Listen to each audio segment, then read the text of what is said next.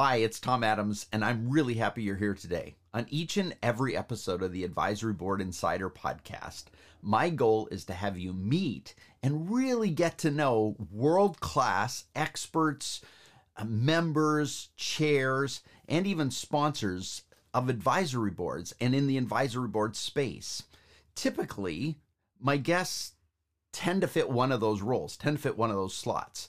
But my guest today actually continues to serve in multiple of those roles. I am thrilled and delighted today to welcome a business and philanthropic rock star to the podcast. From an entrepreneurial startup, he actually scaled that business, then went public, and then merged with another to actually end up being and leading a $2 billion publicly traded company.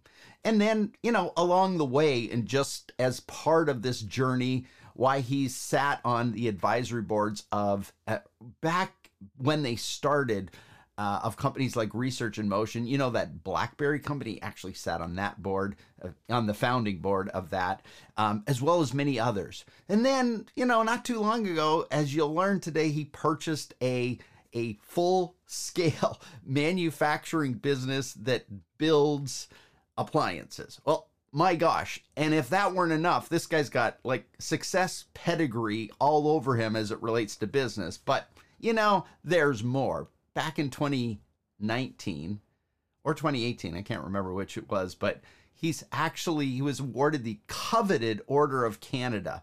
That's the country's highest award for civilians for those people who have made extraordinary and sustained contributions to the country.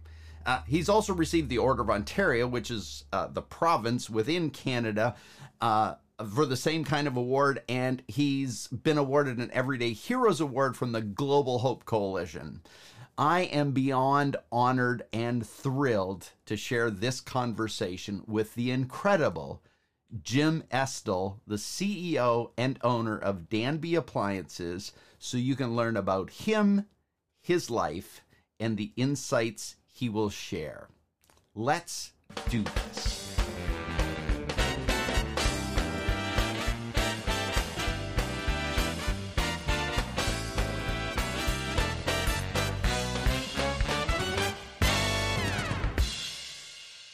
Jim Estill, welcome to the Advisory Board Insider Podcast. I am glad you're here. Well, thanks for having me, Tom. Been too many years. It has been many years. So I think one of the cool things that we're doing today is actually rekindling a conversation we started actually 24 years ago.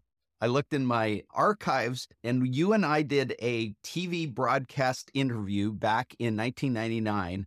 Back in the day, and there's a whole lot has happened since then. But today I really want to talk about a lot of stuff that's happened in your world and then how it informs our conversation in terms of the subject of our conversation advisory board. But let's start, just for people who may not have a clue who you are, and let's just start with what are your geographic coordinates? Where are you in the world?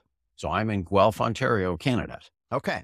So Guelph, Ontario, Canada, that's west of Toronto for our international users and listeners. So west of Toronto in Guelph, let's also then start with your morning drink of choice, because I'm always interested in the morning, what you're drinking. What's your standard drink of choice every morning? Well, I was raised that you shouldn't drink before 5 o'clock.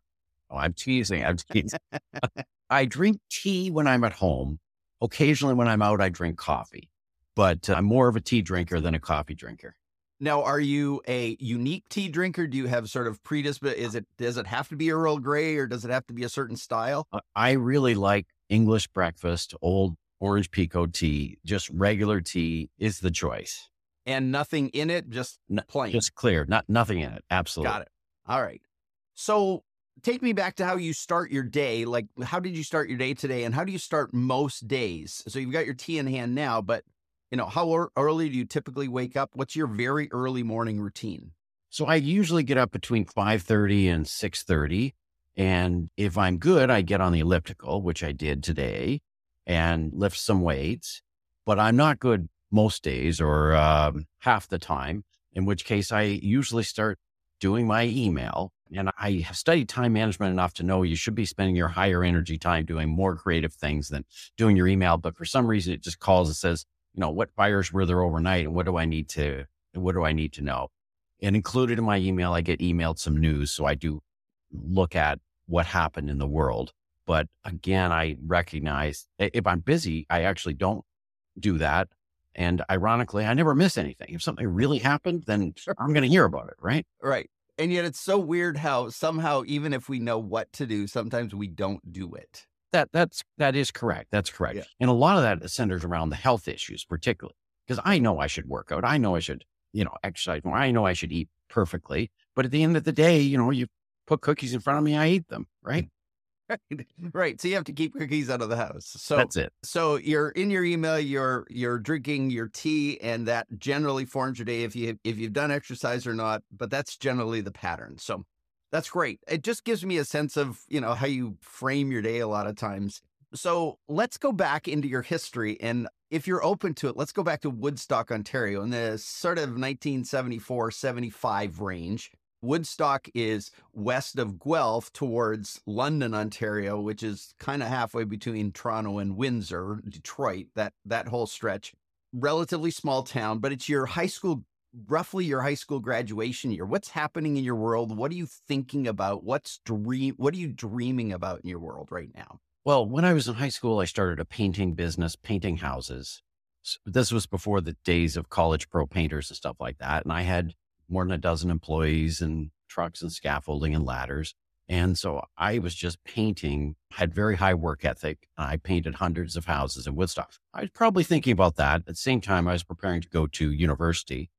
I suppose I was thinking about girls. I mean, when you're that age, you gotta. So you've got this painting company, and like I think back, and I went to high school in Forest, Ontario, and in my graduating year, I was not doing a job. I was just That's an interesting perspective. You didn't just do a little thing on the side where it was part-time. You had trucks and people. Like, what were you thinking? Like, that's why I'm kind of intrigued by that, because that seems like a massive amount of stuff to be doing. Well, it was my first sizable business. It wasn't sizable, but it was sizable when you're a kid or high school. And really, at one point, my dad asked me to help him paint the house, and he showed me how to paint. And then one of the neighbors asked if they would pay me to paint the fence. So I said, sure, pay me to paint the fence. Every kid wants money. And then someone else said they wanted it. And next thing you know, I'd walk around and see people's, soffit and eaves and windows that needed painting. And I hand wrote a piece of paper and put it in the door. If you're interested in painting, call Jim, or, Jim's Painting, and gave my home phone number that my mom would answer. Then as I got more sophisticated over time, I ended up with a form that I would fill in. So I would fill in to say, windows, soffits, eaves, blah, blah, blah, and time on site, all this kind of stuff. And I learned to follow up. So I would basically go knock on the doors. And by the time I was at the end of the business, I wasn't painting much. It's the same as, I'm a Danby Appliance. I don't make any freezers or wine coolers. I kind of talk to you. That's what I was doing in the painting business. I was quoting the jobs, negotiating on the paint, checking up on the jobs, orchestrating. Oh, this one's behind schedule. This one's on schedule. Amazing.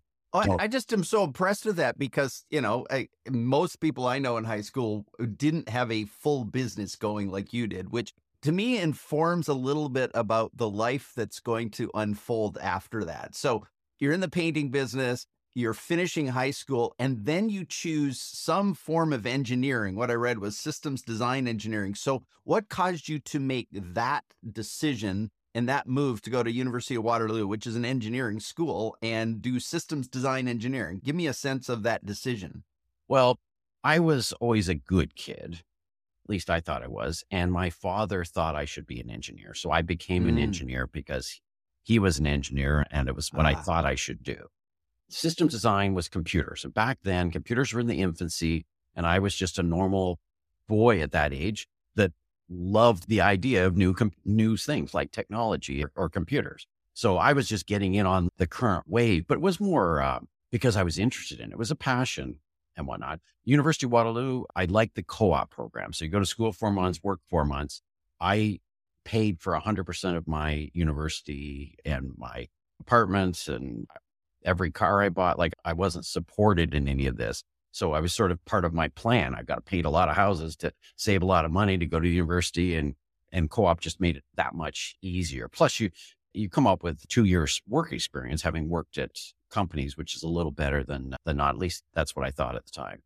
Yeah. And so you're going through university, but this entrepreneurial bug is stuck in you that I'm aware of. Like, you're doing it in high school. Did you do anything in university? Was there any entrepreneurial bug that took over at that point? Obviously, you're working the co-op, so you're going and working with other businesses, but you've got this entrepreneurial spirit. So what's going on with that?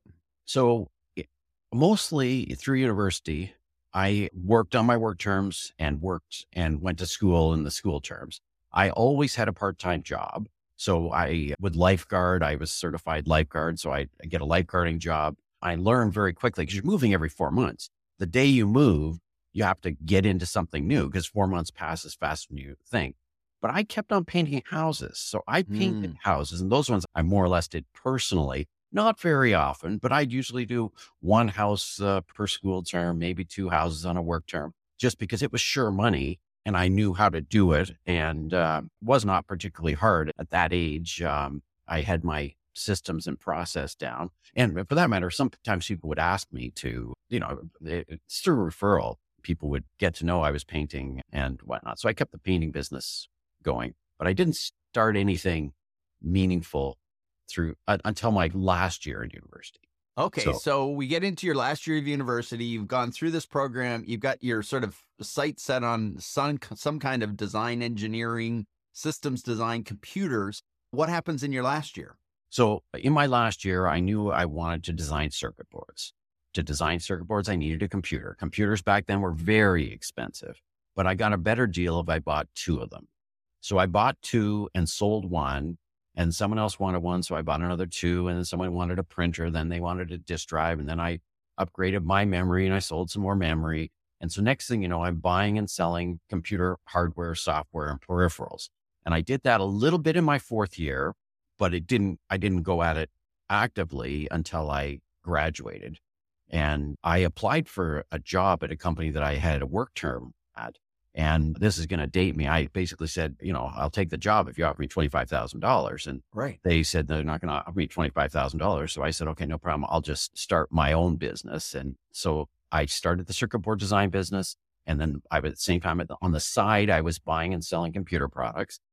After about 2 years or 2.5 years, I had probably about 20 employees. And I was in a few thousand square foot facility, and I ran out of space.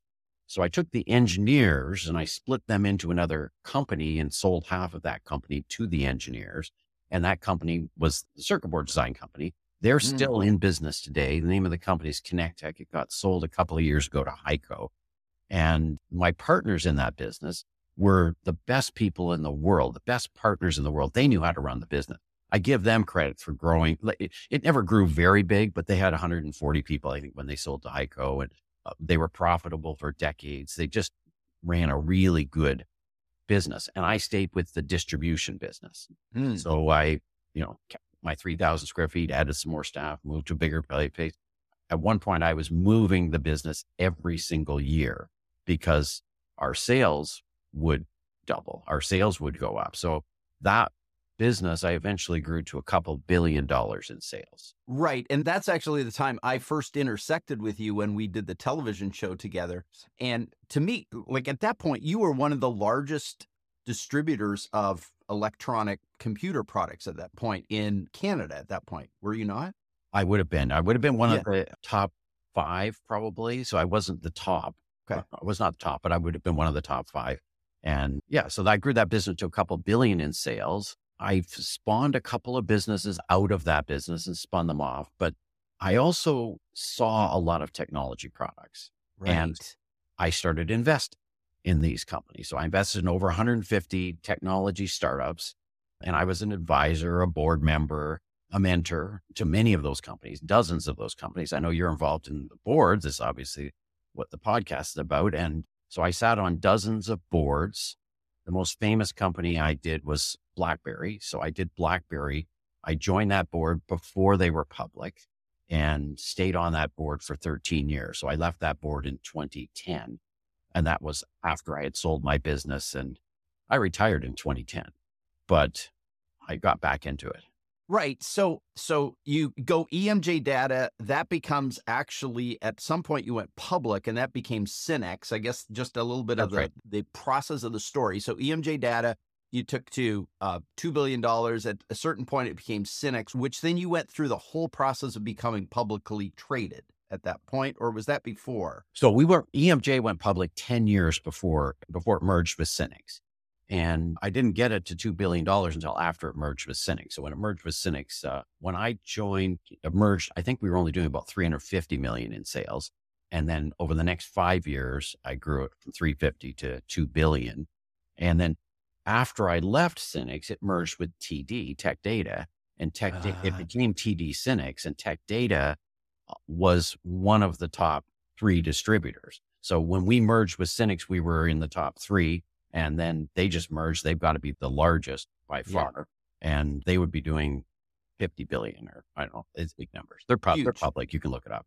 Yeah. I asked that because it's helpful to recognize that you've done startup, you grew those startups, you sort of not splintered, but you created companies that then you formed their own. They went off and did their thing. You invested in companies, you sat on boards, and you grow to a $2 billion enterprise, and then you retire. So you retire, and is it because you're just tired, or is it because you feel like you've done what you could at Synex? What's the decision-making that goes into your retirement? Well, I had been at Synex for 5 years, so I was kind of doing a corporate gig. And it's kind of one of the things again, it's almost influenced by my parents. You go, you start your business, you grow to a certain size, you sell it for a lot of money, and then you retire.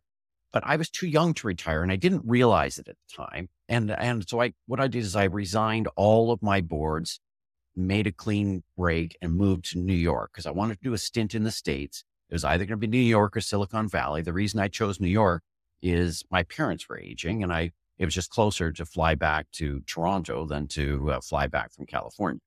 While I was in New York, I sat on some boards. I started filling my dance card again. So I was doing some angel investing and doing some advising work and stuff like that.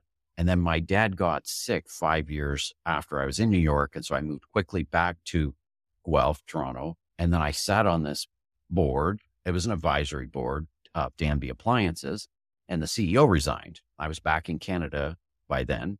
And I said, I can go in and run it. Danby at the time was about a $400 million company. So it was in a size range that I was comfortable with. But I was just going to go run it for 6 or 8 months, just as a placeholder to keep things together. And then I started running a business again. I said, that's what I want to do. So I retired too young. And so I said, that'll be my next decade gig. And then the ownership group said they wanted me to sell the company. And I said, okay, great. How much for? And they told me, and I said, fine, I'll take it. So that's how I ended up owning Danby Appliances. Got it. So this whole story unfolds that you actually sit on the board, you're told to sell the company, or you're asked to sell the company, and then you buy it yourself, it's a beautiful thing. It's delightful. So you've been running Danby since 2015. That's correct? That correct? Yeah, that's right. And give me a sense of the size and scope of Danby now in terms of overall footprint of Danby, how big it is, what that company looks like. I mean, I'm aware of it, but for someone who may not know of it. So we did almost $500 million, and we sell and make about 2 million appliances a year. So our strength is in bar fridges, freezers, wine coolers. We also have a reasonably large air conditioning business. So we sell window and portable air conditioners. And there are other products we don't make that we sell, things like microwaves and ranges and laundry. So we sell a pretty complete range. We sell a lot of our products through retail. So Costco, Home Depot, Lowe's, Walmart, Target, all the retailers. So quite a bit online, Amazon, Wayfair, as well as Costco.com and HomeDepot.com. And then we have divisions that sell to hotels where we have fairly dominant market share.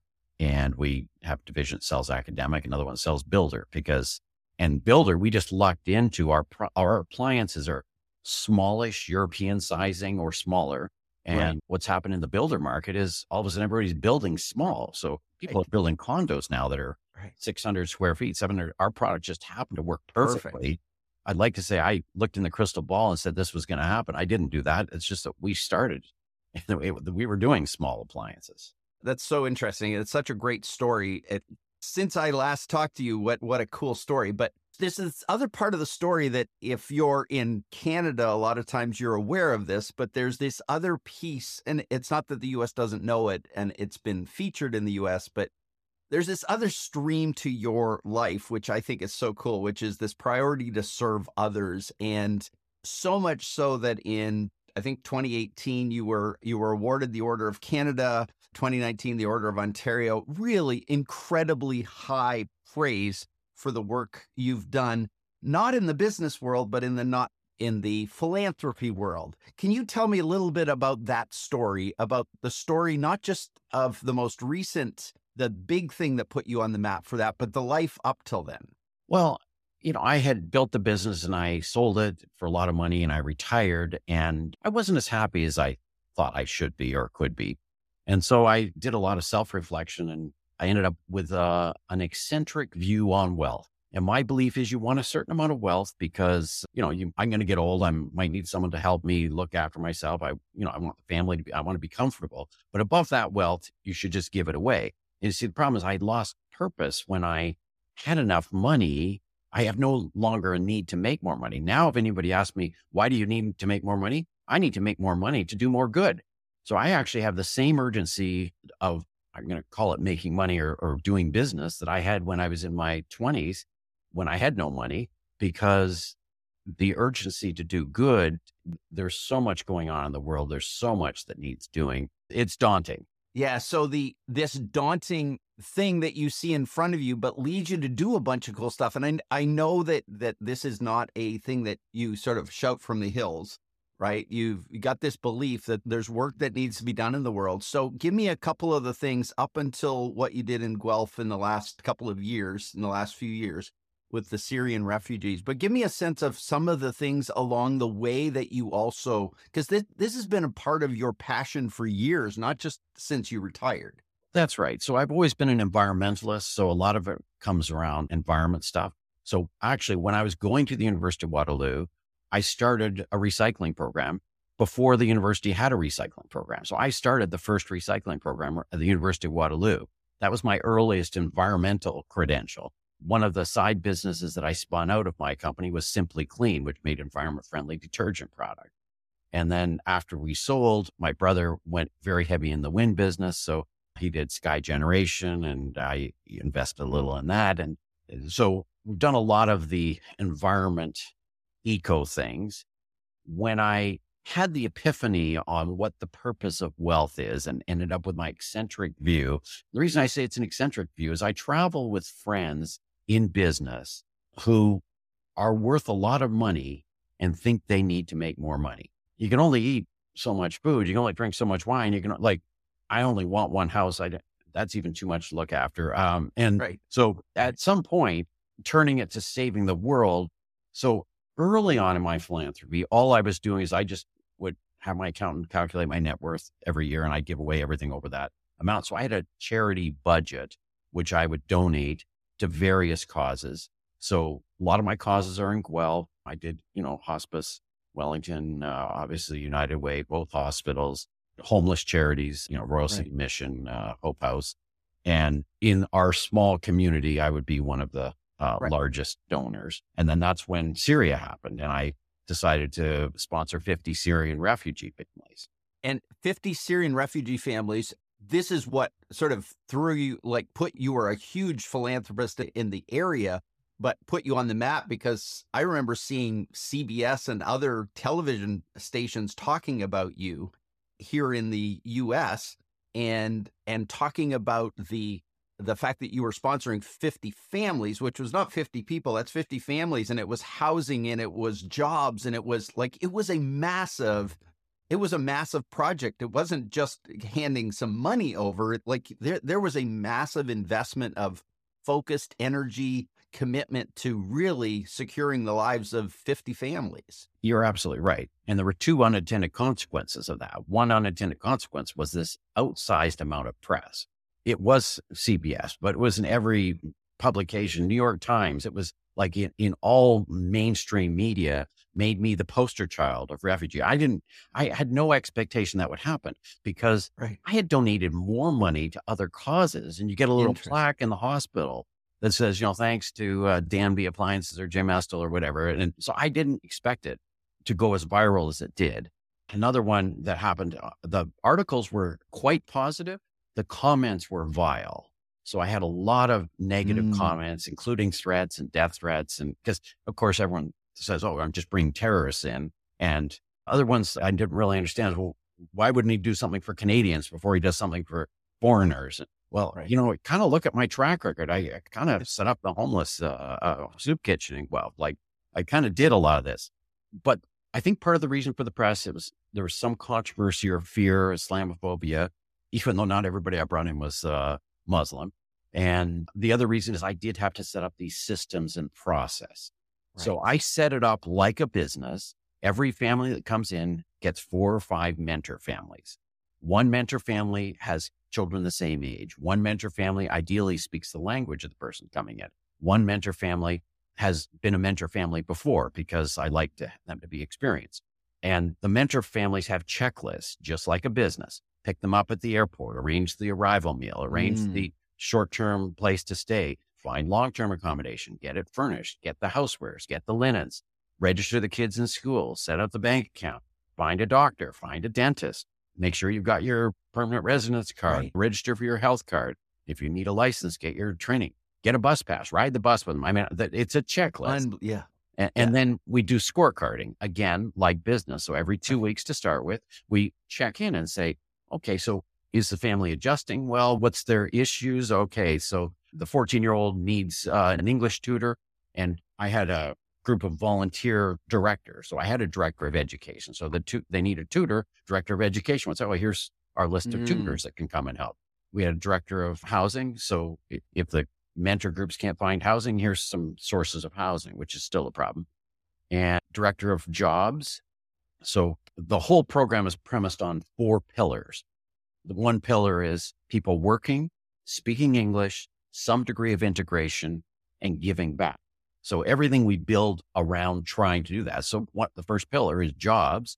So we actually select refugees who are willing to work, and then we help channel them to get them job ready. And we assign a job coach, which does resume writing, shows them how to use Indeed, suggests how to approach interviews in Canada, do the dress for success. If you're dressing for an office job, or if you're going for a warehouse job, we get you safety shoes, that kind of thing. Right. Yeah. So it's what is so fascinating about that is how you've brought this whole, and it's something that you've been building over the years, is how to put together a system, a process. You started with the painting business where you had, you got the checklist that you did walking around to people's houses that now shows up and continues to inform so much of what you do in the world, not just the cause, but how you invest and what you do with that investment. I think it's just amazing. Well, on refugee, I wish more businesses would get involved and more business people. And the reason is business people know how to organize things. Right. Business people know how to scale things. So I didn't think settling 50 families was that big a deal. Actually, my wife always complains because whenever I say, oh, I think maybe we should do something, then I usually don't just do it on the side, or I usually do, no problem. I think I should make this product. Well, I'm going to make 10,000 or 100,000. I don't make 10 of them, right? As a matter of fact, one of the projects I'm looking at is homeless housing. And so I went to Austin, Texas, and visited a tiny home community that was set up for homeless people. And I said, okay, we're going to do that in Canada. And of course, my way of doing is, okay, so we'll set up a factory to make the kits that get assembled. I'm not going and saying I'm going to make one on the weekend. It's like, no, we need to make 2,000. So how do you make 2,000? You set up a factory to turn out the walls and try to make it as IKEA-like as possible so that less skilled people can assemble them, put them together. Right. And that's just an example of what I usually do on scale. Yeah. Well, so cool. So I wanted to talk about that because I think what it does is creates context for all of the stuff that we're going to talk about now for the next little while, which is related to boards and advisory boards. And but I'm interested in learning your insights and perspectives on those, given your experience of building companies, taking them public, scaling them dramatically, investing in 150, I think you said, you were in research in motion at BlackBerry through much of their massive growth period. And I know you sit on other boards, you still sit on other boards and still sit on advisories, but let's go back to EMJ Cynics and even Danby now. Have you run, invested, or engaged in advisory boards? And can you tell me a little bit about the structure of those or how you think about those? Sure. I mean, EMJ, my first company, had a board. And of course, when we went public, we needed to have a board. So we actually had a fiduciary board with all the fiduciary stuff. Danby now has a board. We're a private company. There's nothing compelling me to have a board. It is an advisory board. The board can't fire me. The board could tell me to do something and I can say, fine, but I'm not doing it and I have sat on a lot of boards. The role of the board member is largely to make informed suggestions based on experience. But the role of management is to filter that and make that into something usable. Someone once said, you should have noses in and fingers out. And sometimes board members think they should be running a business. The times they tend to do that is when the business isn't doing well. So the business isn't doing well. So come on, I got to go in and I'm going to have to interview the vice president of sales. I better interview the sales managers because something's happening here. They're not selling enough. But that's the job of management. The job of the board is to hire the CEO and make suggestions. And I have learned the best way to make suggestions is through asking naive questions.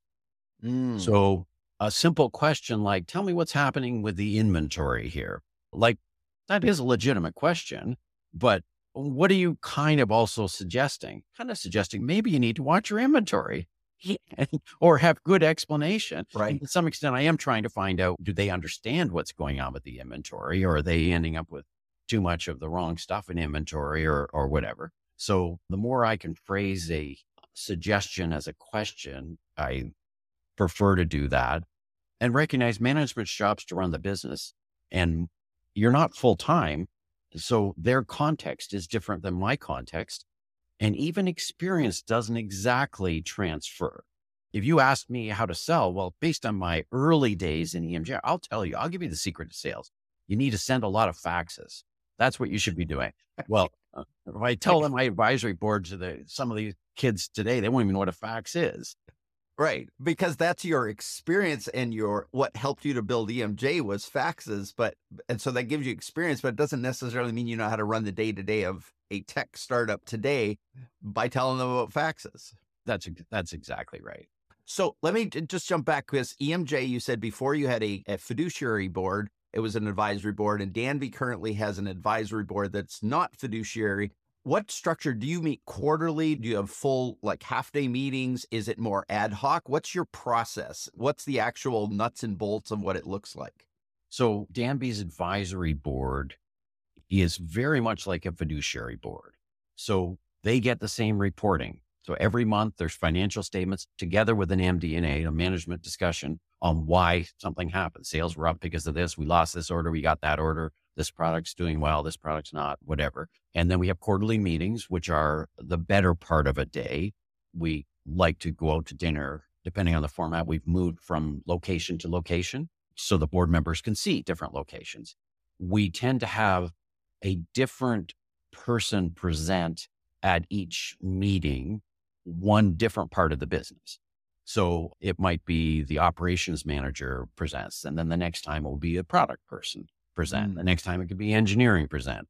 And that gives the board over a period of time a feel to more of the management and a feel to more of what is important. Like, okay, so you guys have quite a bit of regulatory issues with CSA and UL, and that's part of your business. And they get that because they meet with different people. Right. However, on a board meeting, which ours are usually about 6 hours, that would only be maybe 1 hour of the board meeting. Okay.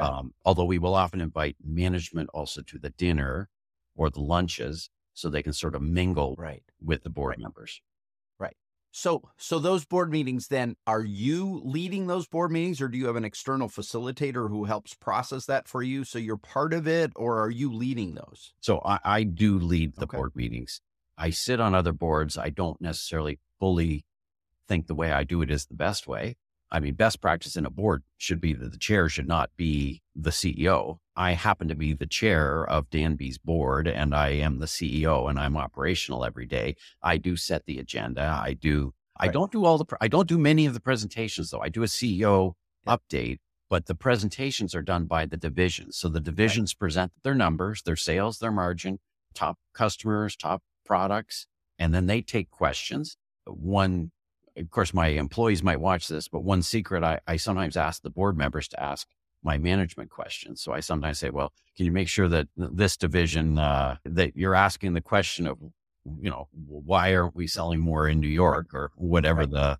and that sort of is, sometimes people will listen more to a board member than they'll listen to me. They work for me, but they see me every day and I'm just Jim. All of a sudden, oh, gee, this is Mr. Grenwall. He's Right. ex-president of Whirlpool. Maybe he knows more than Yeah, Jim. so that leads to another question, which is how do you choose the people sitting on your board? Do they sort of process through over a period of a couple of years? Do you have some sort of adding new people based on some of the agenda that you have for the upcoming years? What and how are you filling that board, and what's the size of that board? So I have 5 people on my board, which I Okay. like that as a board size. You can usually get 5 people together. When you get to 7 people, sometimes schedules don't work. If you get 9 people, then sometimes there's a lot of repetition because every board Right. member needs to say the same thing. Gee, your sales are lower than they should be. And then the next Right. person say, well, I thought your sales should be higher. So I personally like 5. And again, this is sort of do as I say, not as I do. We're not a very balanced board, but the ideal would be to have not just a bunch of old white guys on the board. It should be balanced with some diversity of age, some diversity of gender, some diversity, possibly racially. And I do deliberately try to find people with different seats. Mm, So in my EMJ days, I had a lawyer on my board and right. I filled the legal seat. I often will have an accountant, a CFO, someone who is largely a numbers guy. I will often have someone who's an industry person. So an industry person, like I have Yep. ex-CEO of Whirlpool. My experience on board members is often he is there because he's, industry, Right. but he knows how to read financial statements. I mean, he's Yes. CEO, Yes. like he knows Absolutely. uh, Right, but it's you have purposefully built them over the years with some degree of perspective that sits on them to support you in the way you're thinking, in the way that you're trying to drive the company forward as a supportive entity to you. You've said that you've invested in a lot of businesses. You sat on Research in Motion's board, both pre going public and post going public, right? So, as well as you've invested in a lot of companies, you've sat in other advisory boards. Do you see the difference between, say, where you are at a $500 million versus these startups that you've invested in? When you sit on their advisory board, what's the difference that you feel maybe between what's happening in your board and what's happening in theirs? well, the problem is many companies are more amateur and they need more coaching on how to be Right. more professional around their board. Most smaller companies are doing fire drills every day. And so Yep. they don't have as much time to prepare board material. I mean, I actually don't prepare anything but my CEO letter for my board material. I don't do I've got a CFO that does all the financials and each one of the Mm, division managers does their part. I sit in, we do a review of all of the decks before they go with the whole management team. And so I provide some coaching, but I'm kind of acting as the coach. Other people do it. Problem with startup, often it is the CEO that has to do it because they don't have everybody to right. do it. I tend to be focused around growth and whatnot. Many smaller companies, it works for everything to be in memory. It doesn't work when you're a company of scale. So when you're doing 2 million in sales or 5 million in sales, and maybe you don't even need a purchase order system because you kind of remember what you ordered and what the Right. price is. But Right. you have to think, well, when you're doing 20 million, like, are you going to be able to do all this? You're not going to be able to do all this. So you don't have the systems and processes. Yeah. So when you sit on a board, and that to me raises another, when you sit on a board, because of your history, your experiences in that, like let's say you've made an investment and because of that investment, you're also asked to sit on the board, or you're asked to sit on a independent advisory board. What do you feel like internally, even if the asker doesn't inform you on this, what do you feel like is your particular perspective that you bring to it? When you're sitting at that board table and you're reading their financials or any of those kind of things, what's the perspective that you bring? What's the superpower that you add to the equation in that particular seat? Because you have such a broad history of stuff, but sometimes internally you're thinking a certain way. So my superpower is mostly around entrepreneurial creativity. Mm, And even entrepreneurs which have businesses tend to not necessarily think of everything. For example, right now, Danby Appliances has a piece of property that we're selling that's perfect for a trucking terminal. And of course, we're trying to arrive at a price, how much we're going to sell this small piece of property for. We've kind of got close on a price, but entrepreneurial creativity, well, why don't you let me wrap some of your trailers? That has a value to Danby, cost them nothing. That's a win-win. Why don't you just give us a credit on shipping? I know we're, $500,000 apart on this. So you give me $500,000 credit that we use on shipping. Again, it's creative because it's not cash they have to put down. I'm going to use $500,000 in trucking, no problem. It's win-win. They can then go and say, oh, look, we ship for Danby Appliances. Aren't we a good company? You should use our truck. That type of entrepreneurial creativity, for some reason, it's not as common. I guess the other role that I do play is the growth and the scalability. And that's where I found I actually got in fairly high demand is there's a lot of people taking companies from 0 to 10 million, 0 to 20 million, lots of, they're a dime a dozen. But as soon as you say 20 to 50 million or 20 to 100 million or 100 million to a billion, you tend to have many less people who have done that. So that's where the demand is. At the same time, mostly what I'm looking for on a board is high chemistry of stuff that's interesting to me. So if I get along really well with the CEO and I think, that I can add more value, I want a board that's fun at the end of the day, right? And I'm an entrepreneur. I just don't love the legal stuff. And I am on fiduciary boards, but I don't need to have the last minute meeting read. And Robert's rules aren't always the fun part. So you've done a lot of that and you've been with some really interesting companies. I already said you went through what, 14 years on the Research in Motion board through a lot of crazy growth. But you've also been with 150 investments. And I know you didn't sit as an advisor on every single one of those, but you've sat on boards that went or with companies that were going downhill, right? That weren't surviving very well. What kind of position or how did you process that? Or do you sit in that seat then as companies are going the other direction, not in the growth cycle and not in the scalable process, but they're dying because they had a great idea. It made sense on paper, but now they're starting to tank. What are you doing in the board in those cases? How are you bringing your wisdom to that perspective? So when a business is not doing well, usually because their concept is wrong, they can't do the product for the price they said, the customers don't want to buy it or whatever, then that's where entrepreneurship kicks in. And maybe the business needs to pivot. So I love the pivot stage and say, okay, well, you've got this asset. Let's use the engineers to do this. Oh, you've got these 3 customers do love you. Well, let's go more in on those customers. However, at some points, the companies you'll learn just can't make it and they're going to run out of money, in which case I'm almost embarrassed to say I've been involved in a number of what I call rescue exits.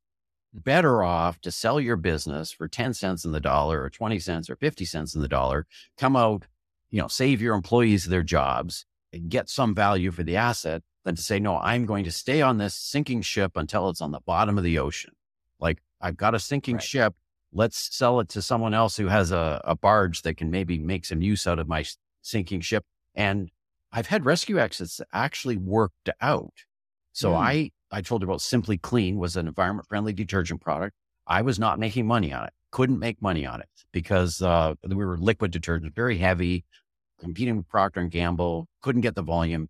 And so I traded it to a company called Pure Source for a percentage of their business. I sat on their advisory board.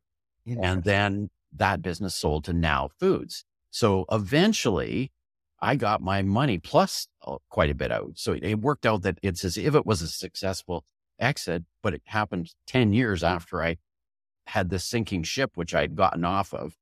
And at the same time, when you traded it to Pure Source, reason Pure Source could make money on it is they already had trucks going to all the grocery stores, all the health food stores. They had an infrastructure. They were already going to the same trade shows. When we were going to the trade shows, we were only selling detergent. They were going and selling supplements and tea and their whole thing, their health whole food. line. So it was easy for them. And so looking for synergies.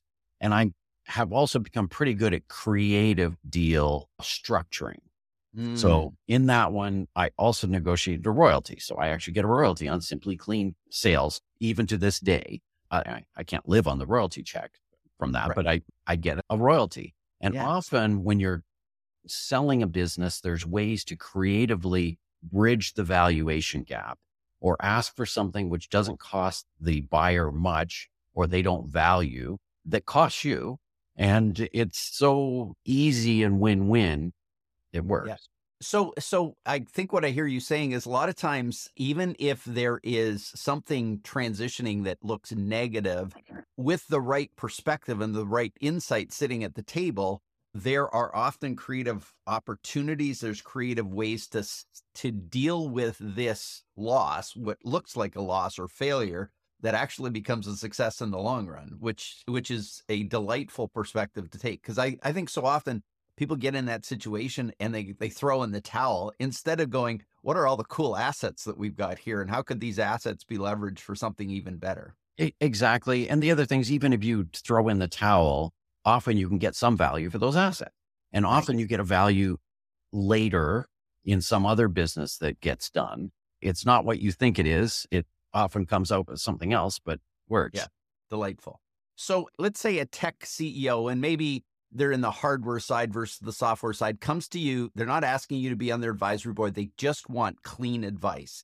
I think I need help. I think I need support. I've heard an advisory board is a good thing. How would you recommend them to proceed with that? What 2 or 3 critical things would you suggest they do? So first, I know I'm preaching to the converted, but an advisory board is one of your best investments and you should pay them. But it isn't going to be as expensive. You're buying wisdom, and a good advisory board will really help. So my suggestion is you try to say, who and what do you think your advisory board will be? I have sat on advisory boards with ex-prime ministers who don't read the material, who don't contribute at a board meeting, who take 3/4 of the airtime at a board meeting, not talking about anything but the good of the company. So title in history doesn't necessarily mean someone will be a good board member. I talked about, filling different chairs for different things. That's a good idea. But the chemistry and will the person be willing to help? As far as compensation goes, I always say you want to have people on your advisory board who don't need the money, but you still pay them, as opposed to because I have seen board members who need the money and that's their job, but then they tend to not have the experience or if you're in the situation where you actually need the money. Right. No, it's a really good, I think it's a really good point. It's a great investment. Buy wisdom. And I think there's always value in the exchange, right? So somebody sits on your board, you pay them. And a lot of times startups want to go, well, I want this for free. It's different if it's an investor, but if it's somebody you want to bring wisdom to your situation and your direction, paying them is a fair exchange of value. And I think that just keeps everything clean. I just find it's a much cleaner environment when the advisor sitting in your board is paid, because it ensures a cleanliness to the process, as long as they're invested and there's chemistry and all those good things. But I think it's such an important point. And startups, one thing they have is they have stock options. So that's another common type and form of compensation, which is easy to do. Yes. Yeah. No, that's great. Well, this has been really helpful. And I think your history and experience and wisdom and knowledge has been really good to just listen to and experience, because it informs so many other people in terms of what they can do. But I always like to finish with a couple of rapid fire questions, and I'm just going to throw some at you. You can answer however you want, or you can pass if that's appropriate. But first question, Prius or BMW? Prius. Okay. I drive a Prius. I actually drive a Prius. I was one of the first Prius drivers in Ontario. And I kind of knew that. I had 4 of them. I didn't know you knew that. Yeah. But I think that goes back to your perspective on the world, which I think is a really beautiful thing. What's your favorite Danby product of all? Bar none, you look at the entire catalog, what's the favorite product? It's Red Contemporary Classic Bar Fridge. It's cherry red. It just is cool. It just is a really nice bar fridge, and it's simple. Although I love the new 5-in-1 microwave we have, because it's an air fryer and a warming oven and a convection oven. And if I was single, I could probably do without an oven. It does so many things. And I would never replace an appliance that works, but I would consider replacing my microwave with one of these new microwaves because of the added functionality. Because nobody wants to have an air fryer taking up counter space and then have, a warming oven and multifunction. I love it. Beautiful. What's the book that has shaped you more than any other book? I love Cialdini's Power of Influence is one that I resonate with. I like psychology, but I like science. He's good on that.